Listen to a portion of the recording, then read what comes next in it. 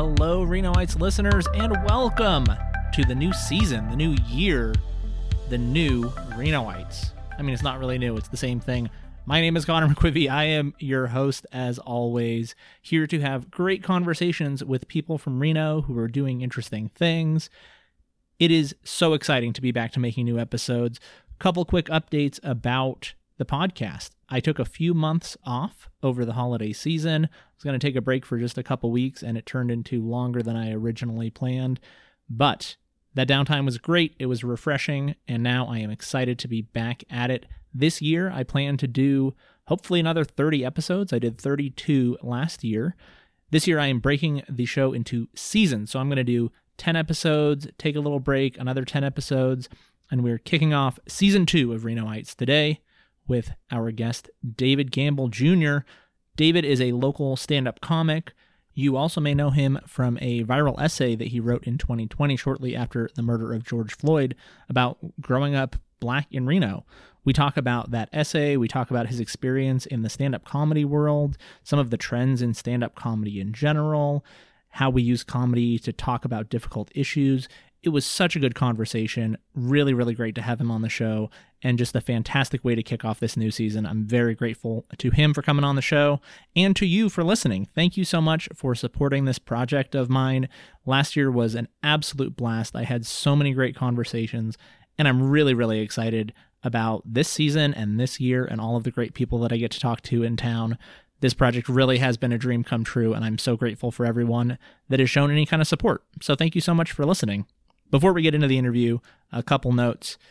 If you enjoy the show, please let people know. One of the challenges of having a podcast is promoting it, letting people know about it, getting the word out there. I do the best that I can on social media, things like that. But a lot of people still don't even know the show exists, and I would love for everyone who listens to podcasts and lives in Reno to at least be aware of it. So tell your friends, tell your family, post on social media, let people know that there's a great local podcast with a lot of cool interviews with people in our little town of Reno. I appreciate you doing that. Also, you may know I host trivia for DJ Trivia here in town. That's my day job. Several nights a week, I am out at local bars and restaurants hosting trivia nights. It's free to play. It's a ton of fun. You get to see me in person if that's something that you're into. So come play trivia sometime.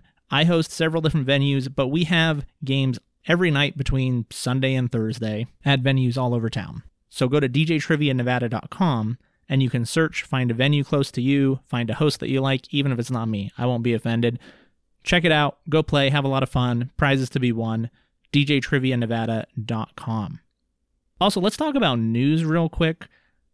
The importance of local news is huge. There is so much happening in Reno right now, especially major issues like development, homelessness, the economy in Reno. Those things are super important, and a lot of the national news will never cover them here in town, and a lot of our local news also doesn't always get to the heart of these issues. But we do have a great local news source in This Is Reno. ThisIsReno.com is their website. You can also find them on social media. They do such a fantastic job of covering things that matter to people here in town. So if you're not following This Is Reno, I highly recommend you do so. You can sign up for their newsletter, you get the headlines in your email, and I just think it's really important to support local journalism. So check them out as well, thisisreno.com. If you have any guest suggestions, any ideas for topics for episodes, any kind of feedback, reach out, let me know. You can email me anytime. My address is Connor, CONOR, @renoites.com. So hit me up, let me know what you think of the show, send me guest suggestions. I always love to hear from listeners. And now, this week's guest, kicking off our new season, David Gamble Jr. David Gamble Jr., welcome to Renoites. Thank you so much for coming on the show today. Thank you. Thank you for having me. I appreciate it. Yeah, I'm excited to talk about comedy. So this is the first episode of the new year, the new season. We made it to 2022, and I've wanted to do an episode about comedy for a while because Reno has a local comedy scene, and we're also very much a live entertainment city, maybe a little bit less now. But like, we're based in tourism. There have always been comedy clubs and like bigger comedy venues here. We get touring comics. So I really want to talk about kind of Reno as a comedy city. So I think that's a good place to start. As someone who is a local stand-up comic who's pretty well versed in Reno's comedy scene. Can you just kind of give us a little bit of a background on how you think of Reno as a comedy city, both from the kind of like national touring comic perspective all the way down to like the local comedy shows? And then you do like open mics and stuff. So can you just kind of talk about Reno as a comedy city? Yeah, so for from the national perspective, Reno has two comedy clubs that national acts perform in for the most part, and that would be Pioneer Underground, which is run by a company called Reno Tahoe Comedy. That is what was my home club before the pandemic. It unfortunately hasn't been open, but they're still running shows sort of around the city. And the other one is the Laugh Factory in the Silver Legacy. And so if you are hoping to catch sort of national acts, those are the two real comedy clubs in town.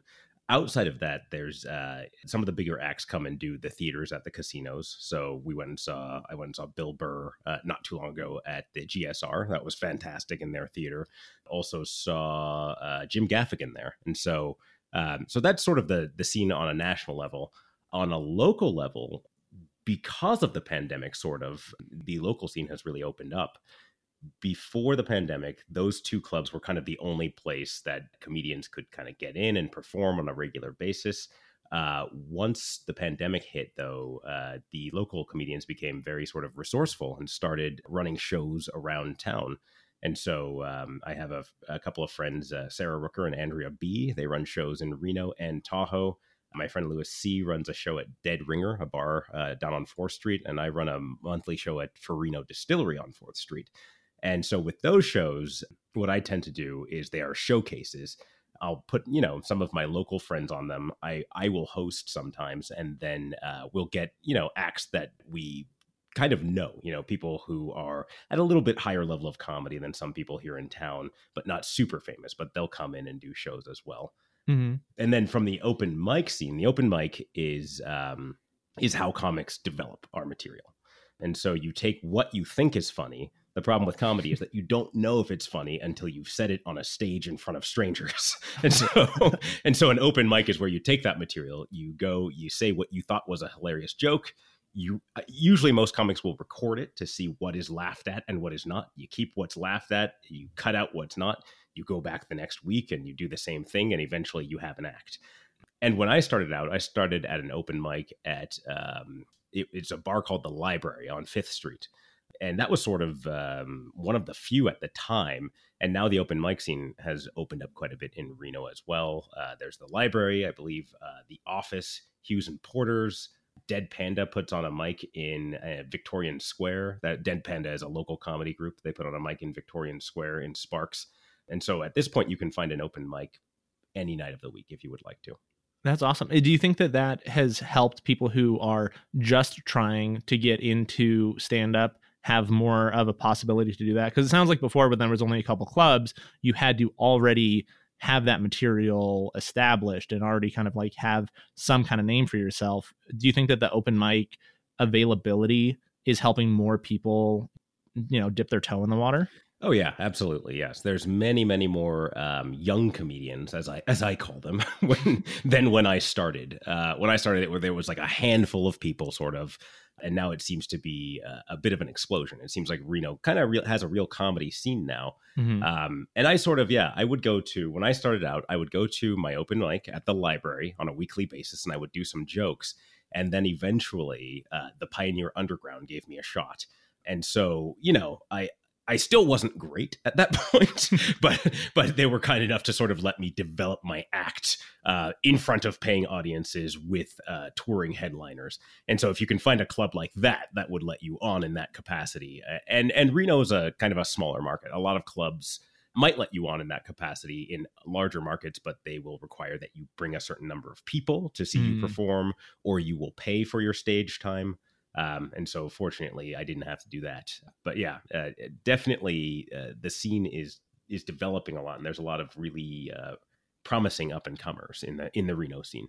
That's great. And you mentioned that there's like a lot of the comedians know each other. You work together on these showcases frequently. Yeah. Can you talk a little bit about kind of just like what the comedy community element is like, working with other comedians, like sharing ideas? How much does that play into kind of your development as a comic and how the scene functions? So if you can get a sort of a really good group of friends who are comics who you kind of trust and who you have good chemistry with, just like any other friends, then your conversations kind of can just become your jokes. And so it is sort of a bit of whenever you're hanging out with comedians, there is a bit of just bouncing ideas off of each other, whether you know it or not. You're just chatting, but you're formulating things as jokes.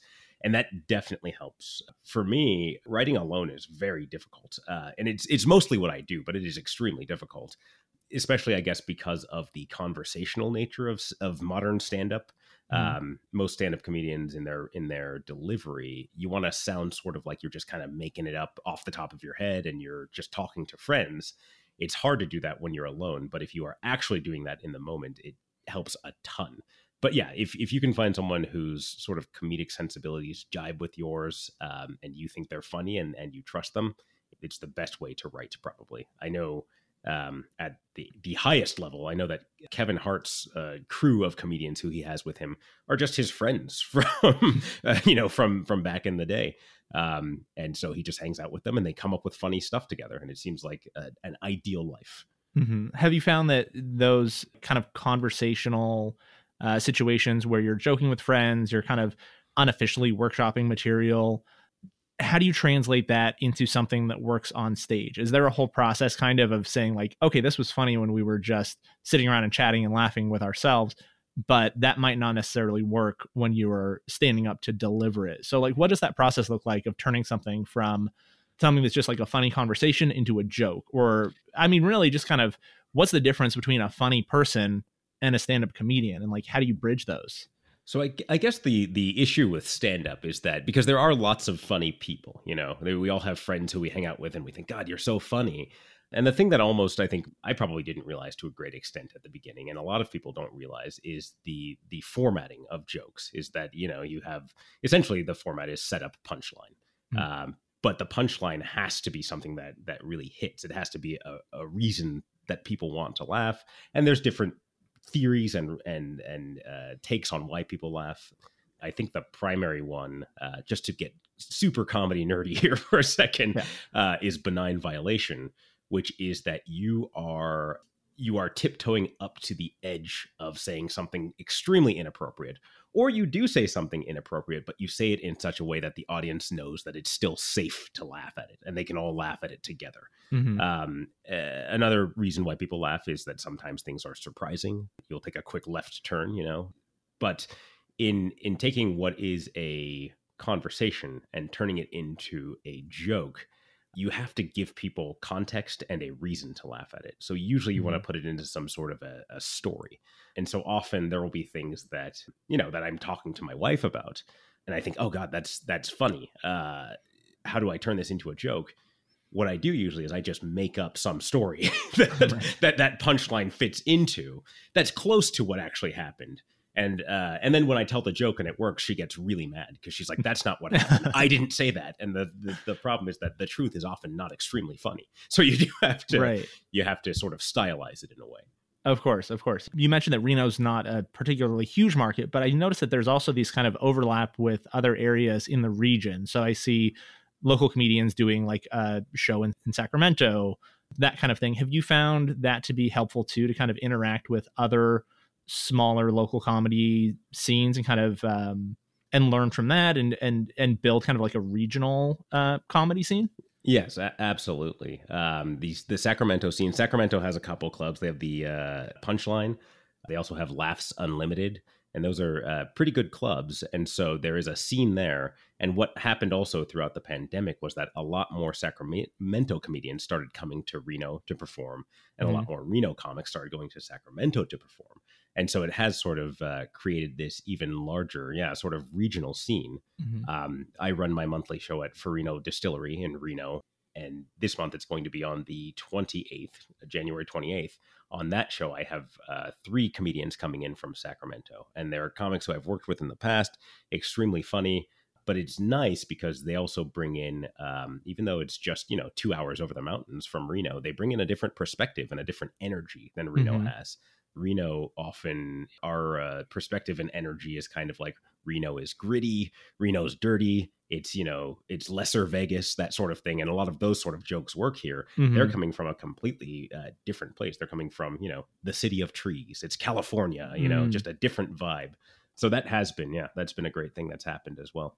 Yeah, it makes sense that there would be some novelty or some variety when you're getting comics that are from out of town and are not doing like Reno jokes. They're probably Reno comedians who are doing jokes that really specifically work in Reno, and having some variety from people who are from a different perspective probably helps, right? Yeah. If you want to kill in Reno, make a joke about meth. Meth jokes kill in Reno. I don't know if they do that well in Sacramento, but yeah, those are great here. Yeah. Well, I mean, it's also probably fun for local comics to be able to do kind of like a mini version of touring, right? Like getting to go to a different city and play to a different crowd in a different venue. That's the big dream for big comics, is to play these do these big tours. But even on the local level, it's probably kind of exciting to say like, oh yeah, I'm like going to play these venues out of town to a different crowd. That probably feels like a step up from playing just the local clubs, right? Yeah. I've gotten to do Sacramento. I've gotten to do Vegas. I've gotten to do San Francisco. And yeah, it does feel like, oh God, I'm kind of becoming a real comic now. Mm-hmm. And the other thing that I really wondered, in my head, in stepping out of, my hometown, was like, am I funny anywhere else? Am I, because that's sort of the thing, is that I think if you perform in your hometown all the time, you learn what works there. Mm-hmm.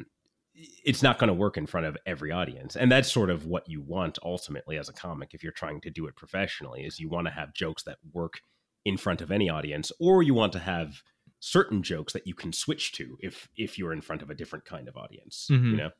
Yeah, that makes sense. What do you think makes local comedians really stand out? So there's obviously a lot of people are interested in open mics. Some people probably do really well. Some people don't do as well. So what are the things that you think really help local comics stand out and do well? Is it, unique content that other comics aren't doing? What do you think makes a good comic, basically, for like a local comic scene? Ooh, that's tough to say. I mean, besides like being funny, obviously. Yeah, like, yes, being funny. As a probably step one is you got to be funny. I would think probably an interesting perspective is what works a lot. And also, I mean, there's so many reasons why comics are funny. It can be your perspective. It can be the structure of your jokes. It can be the delivery of your jokes. Ideally, all three of those work together to make you good. But, for me, my perspective is sort of that of black guy who sort of grew up amongst the whites, for lack of a better phrase. Like I was a suburban Reno kid, but I'm also a black guy, and those sort of culture clashes. Mm-hmm. My friend Sarah Rooker is very funny. She's sort of like I don't even know how to phrase it. She brings a lesbian perspective. That's not what I want to say, but much of her act is what it is like to be a gay woman, and then also just to be a woman. Which is also an interesting perspective for Reno, or actually for any stand-up scene. Comedy is still very much a male-dominated sort of field. And so it is interesting to just even hear that perspective of like, what is it like to be a woman right now? Mm-hmm. Spoiler alert, doesn't sound great. So for me, probably interesting perspective. Also, I have a friend, Stephen Dente, who performs kind of all over the place, but he lives here in Reno. The structure of his jokes are just great. They're all just very surprising, very self-deprecating. You sort of don't know where he's headed. And when he gets there, it is surprising and just hilarious. I guess the same thing that makes any comic great is the same thing that would make a Reno comic great. Yeah. Do you think that Reno has is like fertile ground for that kind of comedy? Like you mentioned, that the kind of like culture clash, the like fish out of water, commenting on the more like broader structural societal kind of thing, is like Reno is a pretty white city. So being a black comic in a white city probably gives you a lot of opportunity to explore that and joke about that. Do you think that there are things about Reno that make it kind of good ground for that kind of comedy more than any other city, or anything unique about Reno that creates the ability to do that kind of content? I could see that, actually. Yeah. Reno, like you said, it's a heavily white city. It was, I don't know what it is currently. When I was growing up here, it was like 2.4% black. So it was just sort of like very, I felt alone a lot of the time. But at the same time, I haven't found people in Reno to be racially malicious. People are friendly for the most part. Mm-hmm. They're just trying to get along. Oftentimes, when I have felt racism or racial pressure, it is sort of like just more of a lack of understanding than just than an animus. Mm-hmm. And so, yeah, I think people here are curious. And you have a good mix. Reno, old Reno, sort of less urbane, sort of more that Wild West sort of culture. And then as Reno has grown and sort of modernized, now we're getting, the cool bars with the $14 cocktails and the small plates. And so we have this new element of like younger, cooler Reno. And so there is this sort of constant tension and clash going on. And you do sort of get to play to a wide swath of, I guess, socioeconomically, if not racially. And so, yeah, it is a great place for that sort of culture clash. Reno, I think, is also anybody who has moved here or visited, I think, has found it surprising. I think people have this idea of Reno. Thank you, Reno 911. And then outside of that, when people get here, they find that, oh, you can actually, you can go skiing in the Sierra Nevadas. It's a half hour away. We have cool bars. There's a little better shopping than when I was a kid here. We have the Truckee River that runs right through the middle of the city. It's kind of, you can find a lot of things here if you're looking for them. Mm-hmm. Yeah, I think that Reno has this kind of vague, amorphous identity that seems to shift a lot. And depending on what part of town you're from or how long you've lived here, you might have a very different idea about what Reno is or what it should be. And it seems like that is, it's interesting. And I think good comedy comments on things that are interesting. So I think there's probably room to kind of joke a lot about what Reno is, what it should be, what it has been, because it is always a little bit unclear. And there's so many kind of like competing perspectives about the city. Yeah, we are kind of, people here are sort of socially and environmentally conscious. At the same time, we like our guns. Mm-hmm. At the same time, we like our weed. We also have, legal prostitution in counties just nearby. So it is this very, just interesting mix. And it is the sort of thing, it is the sort of tension and weirdness that produces good comedy, probably. Mm-hmm. How did you get into comedy? So you're a lawyer by trade. So like, that's a serious job. I always think of lawyers as being like kind of serious people. Not that lawyers can't be funny, but like, that's like a serious job. And you worked, I think, as a public defender, right? That's right. Yeah. Right. Yeah. So that's like, even among the lawyer world, that's like more serious, I think, than some like, estate law or whatever. So how did you get into comedy? Have you always been interested in performing? Have you always been a funny person? Like, what was your kind of entry into comedy world? So I have always wanted to be a funny person. I don't know. I don't know if I have been. I've wanted to be. With being a lawyer, there is this, what is it called? There's a book, The Artist's Way, and it talks about lapsed artists. One of the lapsed artist types that they describe is that the person who probably wanted to be an actor or performer might become a lawyer instead. And so these are people who probably are artists, but choose some safe profession. And so to an extent, I think that's me. My skill set always worked for law. I enjoy writing. I enjoy argument. I enjoy use of language. But at the same time, I always sort of looked up to actors. I always looked up to stand-up comics.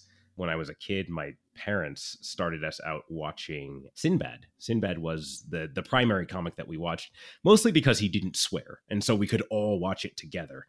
But God, he is so funny. And watching the way that people respond to stand-up comics, watching just sort of the adoration that people have for funny people, mm-hmm. and the ability to turn your ideas into something that people relate to and that makes them feel joy. It's human connection on one of the highest levels. And so I sort of always loved that. Once I became a lawyer, and especially a trial attorney as the public defender, I found, okay, obviously I can talk in front of people. I'm in court every day talking, putting together ideas. That part is possible.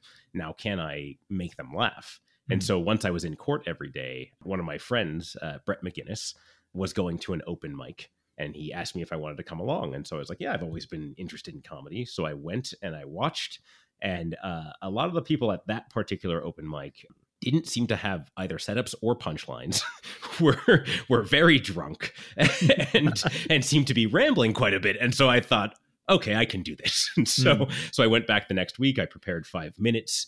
It went well. I think I have the kind of personality that if I had bombed, I may have never gone back. I was just lucky that it went well that time. And so from there, it just became so fun. And the thing that I liked at the time that I started comedy, it was 2015 or 14. I think 15. And so we were in the midst of a presidential race. And I, much like many people, I could not believe what was happening. I just couldn't believe that it was a reality. And so for me, it was a bit liberating to get on stage and sort of just say whatever I felt, to just sort of be like, are you guys not seeing this? And say the things out loud that everybody was pretending they couldn't see. Needless to say, Donald Trump jokes wore thin extremely quickly, but that was sort of the thing for me, was the ability to express yourself loudly on a stage and face very few consequences. Yeah, well, I think that is part of the appeal for comics in general. Is it is a relatively free environment. Like, free speech is always a big part of the conversation around comedy. It's always like pushing boundaries. Generally, I think in the entertainment world, it's one of those few places where there's still a lot of leeway about what you can and can't do. And I think that probably helps people who have a lot to say to have like an outlet for that. So have you found that comedy has let you kind of share more or express more than you thought you would have been able to otherwise? Yes, yeah, certainly. Racially, I would say so. Or just generally, I get on stage and I make jokes about, how it sucks to be married, how it sucks to have kids. I don't really think those things suck, but there are certainly aspects of them that suck. But it's sort of the things that, like, people are like, you have to love your kids no matter what. Yes, you do. But also you get to say that they kind of suck sometimes. and to say it on a stage is very liberating. And so, yeah, I have found that is one of the better aspects for me. The other thing I think is that in today's media environment, I guess what I think is that traditional journalism is stymied in a way, in that it seems it is almost required to give a fair hearing to both sides, no matter what. No matter how ridiculous one side may be, they are attempting to give a fair hearing to both. Whereas comics, if you are a good comic, you just sort of tell it like it is. You say, you state what is obvious. And in my mind, I sort of feel like that is why comics are currently our best journalists to an extent. I feel like John Oliver, Jon Stewart, Samantha Bee, I feel like they get at the heart of things in a way that traditional reporters cannot. Or also I love Jordan Klepper's Man on the Street segments on The Daily Show, where he just sort of goes out and talks directly to these people, but is making jokes the entire time. It shows you sort of the absurdity of what is going on in a very clear way that journalists cannot get at.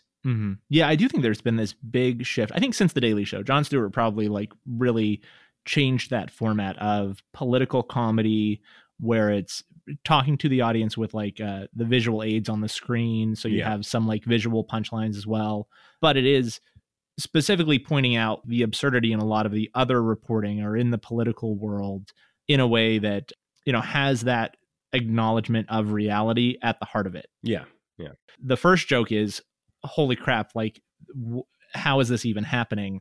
And then the punchlines go on top of that, which exactly. I don't think really was the main format of comedy that most people were consuming. But now I think most people, I don't know how many people watch stand-up comedy versus how many people are watching kind of the political comedy TV shows, but I would imagine that this format of kind of like current events, political comedy has really just grown consistently, especially, during the Trump era and before, leading up to that election. It's become kind of like one of the main forms of comedy. Yeah.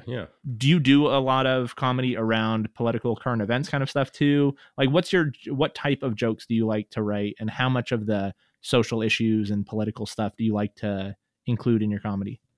So when I started in comedy, sort of the way that I viewed myself was essentially as a Daily Show correspondent. So I was writing jokes that were very political and very much centered in that sort of Daily Show format of their correspondence. And I found that it is difficult to do to do political comedy because people have such differing ideas.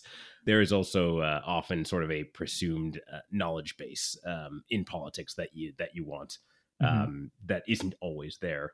And so I found that they did not have mass appeal.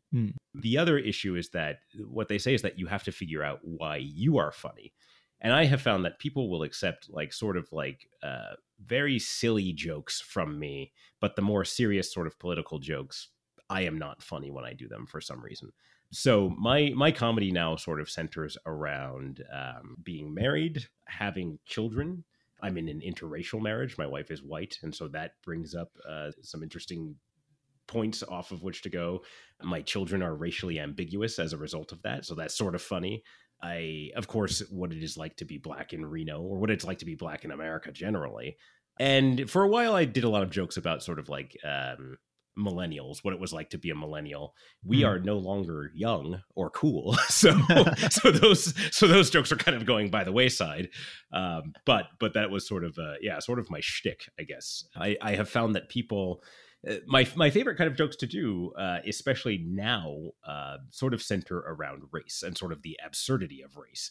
I find that in order to have general audiences accept those jokes, I find I have to be pretty silly. I had a joke that I would tell early on that had a transition, and that transition was, here's the thing, white people. And the audience was mostly white, and I would lose them right there. It was like, don't call us white people. It was because I don't think white people are used to being racialized in that way. And also I think having a black guy say that to them, I think felt like, a bit of an attack probably. And so that joke would just die right there. And so I found that I had to take that part out and soften it in order to get to the ultimate punchline. And so it is, it's an interesting exercise, but when I can get people to laugh at jokes about race that are something that generally people say, oh, I don't believe that. I don't, I don't know anything about that. I'm colorblind. And then you get them to laugh at something that clearly shows they are not.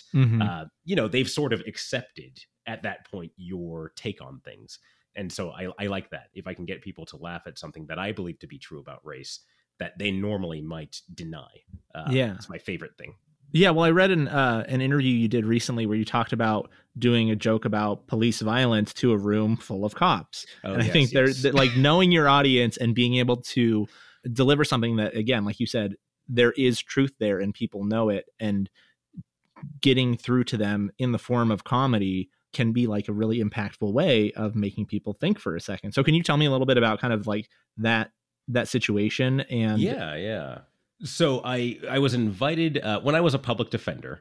Our court bailiffs were Washoe County sheriffs. And so I was invited by one of the court bailiffs to come and perform at there was a conference in town. I believe it was a conference for hostage negotiation, if I recall correctly. She was like, we'll pay you as to be the entertainment. You bring, yourself and 3 other comics and come perform. And so, so we get there and it is a room full of police officers. And it was, I guess it doesn't matter when it was because relations between black people and police have never been great. So it doesn't matter when it was, but it was in maybe 2015 or something like that. Or 2016. But yeah, so I thought like, well, what can I say to these guys? And so my opening joke, the joke that I ended up coming up with was, when I was hired to do this show, I was a little hesitant at first. And then I thought, yeah, I'll do it. What's the worst thing that could happen to a black guy in a room full of police officers? And they loved that joke.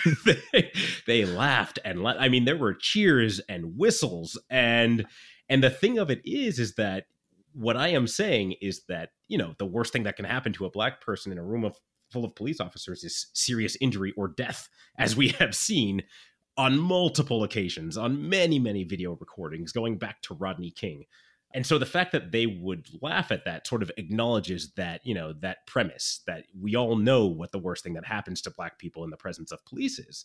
So it was weird because they're acknowledging it. And then at the same time, they still like me, even though I've just been like, you guys kill black people. So that's sort of, that was a fun one. And I think comedy just allows you to connect with people in some very strange ways that you wouldn't normally be able to.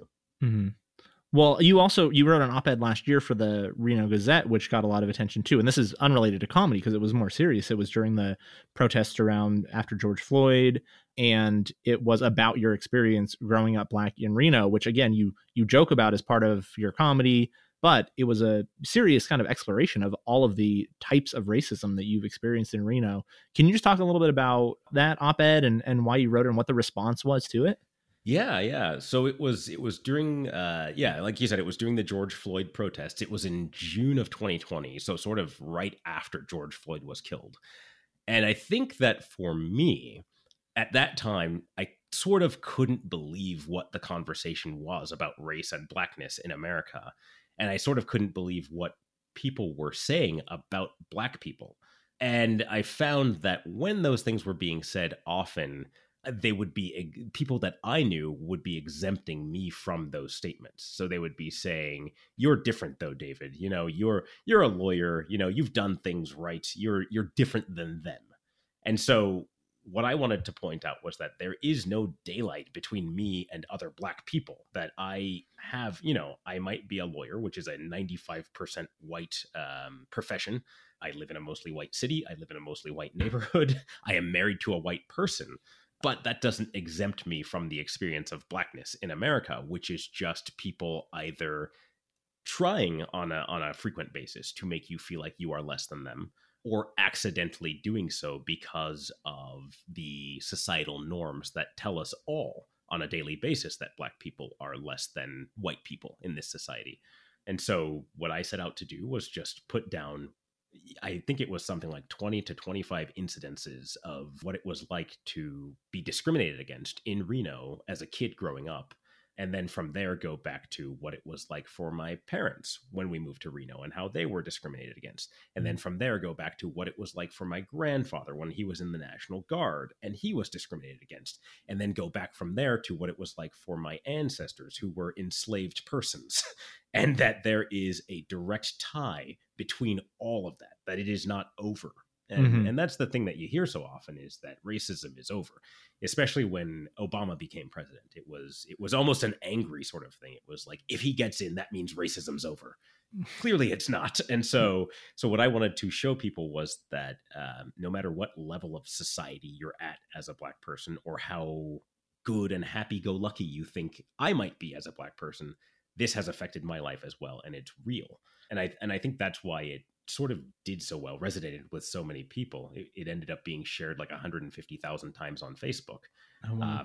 And I think it was because of that perspective and putting my human face on it, and saying, look at me from third grade through today, what it is like to be a Black kid. And so, I was very happy at the response. I thought, honestly, at the time, tensions were extremely high. I thought like I might be endangering myself or my family by putting that out. But the vast majority of responses that I got were positive. They were supportive. They were people saying, you know what, I didn't understand it until I read this, and thank you for doing this. And so that was pleasant. As you can see, I did not solve the problem. So it persists. It was a nice attempt at solving racism. Yeah, I thought I'll write this essay. This will end it all. Yeah, next one. I'm sure the next one will do it. Next op-ed, racism solved. Well, and I am currently working on another one. There is this law, 8 USC 1326. I don't know if you've heard of this law. It is the law that makes illegal reentry for aliens a felony. And so a Reno lawyer decided to challenge this law on the basis that it had discriminatory intent. So essentially what she was saying is that this law is racist. And then she got a Reno judge, a federal judge based in Reno, to listen to that argument. Most judges will not listen to an argument claiming a law is racist. And then she put on a bunch of evidence with historians sort of drawing the line and showing that at one point it was called racist names, that it was based in the eugenics movement, that the intent of the law was specifically to punish Mexican Americans, or Latinos for entering the U.S. And our federal judge here in Reno struck it down as racist, which is sort of an unprecedented thing. And so I'm hoping, I'm working on something with that right now, and I'm hoping to get that published. I have no idea who will publish it, but it's sort of just an amazing story. And so I am, Yeah, maybe I'll solve immigration with that. Yeah. So yeah, didn't work on racism around black people last year, but we're trying again around immigration issues. Exactly. I'll just write one for everybody, and eventually one of them's got to land. It's like it's the same idea as comedy, right? Just like keep putting the stuff out there, and eventually something's gonna hit, right? Yeah, plug away. Eventually they're gonna like something. It'll solve it all. So, well, one of the things that I took away from the op-ed that you wrote last year too was you talked a lot about the historical context and like all the way back, like you just described. But again, it wasn't just about your childhood. It was all the way up until like today, up till now. Like the takeaway that I got from it was what we're talking about now is like, it is not solved. It is better in some ways, but it is not something that we can say, okay, like mission accomplished around. I'm bringing it back to comedy a little bit. Have you found any of those racial dynamics or those microaggressions or like any of these kind of things? Do you find those to be present in the comedy scene as well? Because I mean, obviously the comedy world is not immune from racism and from these kind of issues. Yeah, I mean, there is, I guess, racism is everywhere. The thing with comedy, I think, is that most of what most comedians are doing is trying to make you laugh. And so I have certainly heard people tell jokes about race that have landed extremely poorly, that are in bad taste. In the comedy world, I will generally give people a bit of a pass because I understand what you were trying to do is make people laugh. Now, of course, there is a line that's like, that wasn't funny at all. Why would you even say that or try that? But yeah, for the most part, because that is sort of the thing. You do have to sort of have a bit of a thick skin to be in the comedy world. A lot of comedy is taking what are complex ideas and concepts and sort of reducing them down to their bare essence in order to make people laugh. And so, and oftentimes that involves a bit of meanness as well. And I think of a joke that my friend Sarah told one time in a bar was there was this guy there who had he was wearing sort of athletic gear and he had frosted tips, and so she called him like Lance Bass with no cardio. And so it was because he was a little pudgier than Lance Bass. That is super mean, but it was also extremely funny. We don't know anything about this guy. We don't know why he has frosted tips or anything like that. But she reduced him down to the one thing that people would laugh at. And so that's what you're trying to do in comedy. Mm-hmm. And so people, in attempting to reduce a huge complex issue such as race and racism down to a pithy quip, it can be difficult, and you can certainly miss the target sometimes. And I have certainly missed the target sometimes as well. There was, I have a joke that is about police shootings that starts out as sort of a dick joke. But the punchline ends up being about police shootings. And there was a woman sitting in the front row, and she just kind of audibly said, "That's not funny." And she looked sad and angry. I still think that joke hits its target because it gets laughs most times, but also seeing that human reaction to it reminds me that, this isn't going to be funny for everyone, and not everyone's going to appreciate your irreverence, but also you're a comedian. You're kind of there to be irreverent. So there's that. Right. Well, yeah, I think that like we're talking mostly about local comedy, but I do think that there's a lot of these trends happening nationally around comedy where we're actually examining what is okay to joke about, what is an okay way to talk about this issue that is very serious, who can make jokes about what. And there seems to be a lot of examination of that in the comedy world more broadly. And I'm curious about your take on all that, because you're performing comedy, you're doing jokes that are about some of these issues sometimes. Have you seen those kind of attitudes towards comedy or close examination of comedy or criticism of certain types of comedy? Have you seen that reflected in the local scene? And what's your thought about that kind of trend more generally around comedy? I have. And the thing is, I like to think of comedy as an art form, which I said that to my wife and she laughed. So not everybody does, but I do. And I think part of, I think art is about pushing boundaries, and it's about telling the truth. I have this friend, local comic, PK Hutchinson, and he tells this joke that I absolutely love. He starts out by asking the audience do you believe in karma? Do you believe that karma's a real thing, that, you know, you get what you give, essentially? And of course, everybody believes in karma. Everybody does. It's so funny and so exciting. And everybody, you know, if you do good things, you'll get good things back. So everybody gets on his side immediately. Yeah, of course I believe in karma. And then he says, oh, good. Well, then what do you think black people did to deserve all of this? And that's just like, it's just such a smart punchline. And you've gotten the audience completely on your side. And it is so very funny. And a guy almost fought him at the show that I saw him tell that joke at. A dude got on stage and almost fought him. And so I think, and he's a white guy, I should mention that. And so I think there is this question of like, is he allowed to joke about that? What is his intent ultimately? I think ultimately what it was with that joke is that it just made people feel upset. I think that they perceived it to be in some way racist because they didn't see the nuance and complexity there. And that is, as I was just saying, a lot of comedy is reducing something down to its most simple form.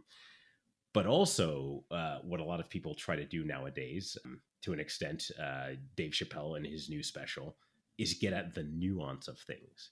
And, you know, if there's anything that I have found Americans not to be great with lately, it's nuance. And so I think that really is that we are not, probably to a great extent, a society that really turns ideas over and over and thinks about why someone might be saying something or what a concept is. Instead, we are now probably a society that very quickly reaches a judgment and moves forward with that immediate judgment. And so I think that's probably where a lot of the tension is coming from.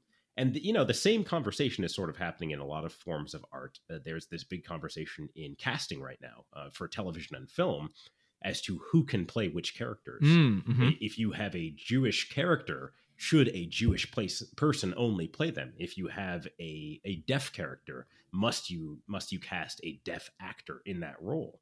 And my opinion is that it's acting, so probably not. But I also understand, well, probably that you don't have to, but I also understand why you want that sort of representation in this media, why you might want to have an authentically deaf person playing a deaf character, because those parts are few and far between, oftentimes. And so it is sort of an ongoing tension in the arts. I think the audience tells you when you've crossed the line for the most part. But you can't let them, you can't let it be the tyranny of the masses, I guess. You can't let them tell you that you are wrong necessarily when you know that you are not. Right. Yeah, I think and this is nothing new also. Like all of this, the colorblind casting, I think that's a newer conversation. But like as a gay guy, I've seen so many straight actors in the past playing all of the gay roles in all of the movies when I was a kid. Like, and now all of a sudden that's okay. Now we're recognizing that maybe people who actually represent these characters can play these characters. So this is not a new argument. I think it's just kind of always moving into new territory. And the thing you mentioned about kind of letting the audience be the judge on what's acceptable or not, I understand. But then one of the challenges with that sometimes is there is a massive audience for some really like bad, toxic, shitty kind of stuff. So it's like, okay, well, if you can make a buck off it, that means it's okay. That argument doesn't always work because you can make a buck off some really awful stuff. Like there's an entire like racist right-wing media world. And I worry that, you know, just kind of like leaving what's okay in comedy up to the masses to kind of like approve or not. It opens the door to a lot of like maybe actually harmful stuff that people will actively consume. So I don't know the answer for that, but I'm sure it's a challenge as a comic to figure out like what guides what's okay and what's not. Like if you're basing it just on your audience response, you could be going down some paths that you don't really want to. Exactly. There was also with Dave Chappelle, I know that part of the reason why he left Chappelle's show was because he felt like he was being laughed at sometimes rather than with. And certainly as a black comic performing in front of heavily white audiences, sometimes I do question, why are you laughing at that joke? Are you laughing at it for the reason that I wrote it? Or are you laughing at a different aspect of it that's a little more suspect? So yeah, there is certainly that. You don't want to let the audience control it fully, you know? Yeah. What comedians influenced you? Like, who are your favorite stand-up comedians, either locally or national figures? Like, what do you think drew you to comedy as far as from the comedy that you saw? What really resonated with you, and who do you think you like to look up to or emulate or hold up as someone who's doing it right? So, like I said, Sinbad was the very first sort of stand-up comic that I was just like, oh, wow, this guy is, look at this guy. This is amazing. And the interesting thing about Sinbad that I found out fairly recently is that he does not write jokes. He has ADHD. And so that's the way his mind works. He goes up with ideas and then he sort of just riffs on them and sees what works, which to me is terrifying. I write everything down to the word and rehearse it. But I mean, that level of talent, being spontaneous, is just incredible. Of course, growing up in the 90s, Jerry Seinfeld. I loved Jerry Seinfeld growing up. The comedy world has turned on Seinfeld a little bit now as sort of like a rich old man sort of thing. So he's kind of out now, but well, not. He's still extremely popular and he still makes a ton of money. Yeah, but I think is that kind of like a natural thing to happen in the comedy world where comics who are very much of their time can't continue to be like at the forefront of comedy? If your comedy is rooted in a certain era and a certain culture around comedy, there are very few examples of comedians who are able to like continue past their prime and, continue doing what they're doing. And again, like you mentioned, Dave Chappelle, who was like the biggest comic in the world. And now he's still very, very popular, but also is a controversial. And you see the same thing around Seinfeld. And like, I think that almost feels like a normal thing in comedy to be out of touch at some point, right? Yeah. It's, what came to mind as you were saying that was the line from The Dark Knight that Harvey Dent says, which is that you either, you either die a hero or you live long enough to see yourself become the villain. And that's sort of that's the line that came to mind while you were saying that. And it probably is, yes, to a great extent.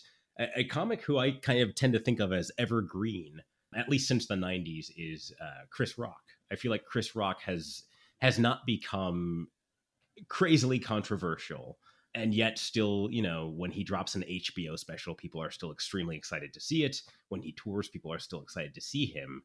But certainly he's not young anymore. And so in terms of currently working comics, anyone who seems really smart, I just really, really admire. So I really admire John Mulaney. Beth Stelling is extremely funny and smart. Drew Michaels just released this new HBO special that is just sort of just amazing in terms of being a piece of art. And so yeah, anybody who can make a comment or criticism on current society in an extremely smart way, I'm extremely drawn to. Sam Morril is also a great one. And growing up, I was thinking, I liked Rodney Dangerfield a lot growing up too. His like I get no respect thing, that was really funny.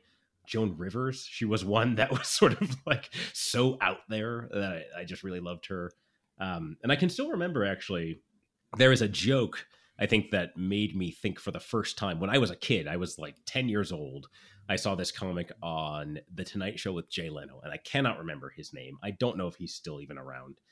But the joke that made me think, oh, I could be a comic. It was this guy, he came out on stage, very sort of relaxed, very stoner sort of affect. And he said, I'm sorry, I seem a little out of it right now. I was up late last night, with my hose, watering the lawn. And I just thought, oh my God, that is so funny. And of course, I was 10 years old. So I was like, it was easy to make me laugh. But it was so easy and so funny that I just thought, oh yeah, I could see myself doing this, actually. This guy is not overly clownish. He doesn't have some big shtick. He's just kind of, he's just sort of up there talking and saying clever things. So yeah, why do you think it is that stand-up is such an enduring form of comedy? Because we've had like major figures, celebrities, forever, as long as since long before either of us were born. There were stand-up comics that were major celebrities, driving these kind of conversations about social issues all the way up till today. Like, we still love stand-up comedy. What do you think it is about stand-up? Is it just the direct interaction with the audience? There's comedy movies and there's other forms of comedy, but is it just that it's like stripped down to the jokes and the storytelling with none of the distractions? Like, why is stand-up unique in the comedy world? I could see it makes difficult topics palatable often, things that we want to talk about and want to hear about. What you hear a lot now is people just saying, oh God, I don't watch the news. I can't watch the news. You kind of need to know what's going on in the world. Don't watch too much of it, but but you need to know what's going on in the world. And so it's a way to interact with what's going on in the world that sort of with a spoonful of sugar, I guess, added to it. There is the audience interaction. It is exciting to watch someone create comedy in the moment. Sometimes you'll have an interaction with an audience member that's just so funny. And it's just it's amazing to watch that sort of chemistry happen in the moment. It's also a bit of a high wire act. I think that when I started in comedy, I would invite my friends to come see me. And I think that half the reason they came to see me was to see if I sucked. Was to see, is he going to humiliate himself in a room full of strangers? That is interesting to see. And so there is that. And when somebody doesn't, and somebody can hold an audience rapt, for 20, 30 minutes, an hour, it's just sort of a remarkable thing to see. And so I think all of that combined sort of guarantees that stand-up is going to be around for a while. And not to mention that the forms it's taking are changing. And so Drew Michaels, who I just mentioned, he did a special 2 years ago where he did not have an audience, where he was just standing in a room being filmed and telling his jokes. But it sort of just made them sound like quippy stories that he was telling that were funny, but without the audience laughter, it certainly changed what stand-up was. Or Bo Burnham, who, I don't even know if you can't even fully classify him as stand-up, but combining that sort of like music and jokes and sort of the cinematography that he's brought into it. It has taken comedy and stand-up comedy to a different place. And so it is interesting to see how you can continue to evolve this art form, which essentially just comes down to a man or woman on a stage holding a microphone standing next to a stool, So, yeah. Excellent. Well, how can people find you? How can people get in touch with what's happening in the local comedy scene? So for people in Reno who want to know more about local comedy, who want to participate or who want to go to shows, what should we do? How do we get involved? How do we participate? So I believe that there is a Facebook group called Reno Stand-Up Comedy that you can check out to see if you want to try and check out shows there. You can find me online on Instagram at DGJ Comedy, at David Gamble Jr., at DGJ Comedy. And I have some of my clips there, and that's where I also post about shows I'll be appearing on. Also, some of my friends are on there, and so you can find some other Reno comedians. Like I said, I have a show coming up at Farino Distillery on Friday, January 28th at 8 p.m. And I will be putting that up on my Instagram and Facebook pages here soon. So yeah, check that out as well. Awesome. Well, thank you so much for coming on the show. Like I said, I've wanted to do an episode about comedy for a long time. And I was super glad to have you on the show, not just to talk about comedy, but also you have like a relatively unique perspective as a Black comic in a white city like Reno, and you're very tied in with what's happening in the community. So I'm very grateful that you were able to take the time to have this conversation. Like I said, I learn a lot. I love these kind of conversations where I get to kind of get into the weeds of how it all works. And, you mentioned early, like the kind of like nerdy analysis of comedy. Like right. I'm into that. I want to know why it works. I want to know what doesn't work. I'm always interested in kind of like the societal implications of these like trends in entertainment and media. And I think comedy is just such an interesting an important part of how we talk about issues, how we understand things, how we communicate. So thanks for coming on the show to talk about it. I think it was really, really enlightening. So I appreciate you. Thank you. Yeah, this was a lot of fun. Thank you for having me. Awesome. Thank you so much. Listeners, thank you again for checking out this week's episode of Renoites, and extra special thanks to my guest, David Gamble Jr. Thank you so much for coming on the show. What an excellent conversation. Really, really enjoyed having him on the show. Check out his upcoming show at Farino Distillery on January 28th. I am planning to be there. Hope to see you there as well. Should be a lot of fun. Some local comics and David himself. Again, if you enjoy this podcast, this episode, a couple ways you can help. Let your friends know about the show. Spread the word. Also, leave me a review on Apple Podcasts or wherever you listen to podcasts. It really does help people find us. One of my constant complaints is that Apple Podcasts seems to not want to show my podcast when you search for Reno.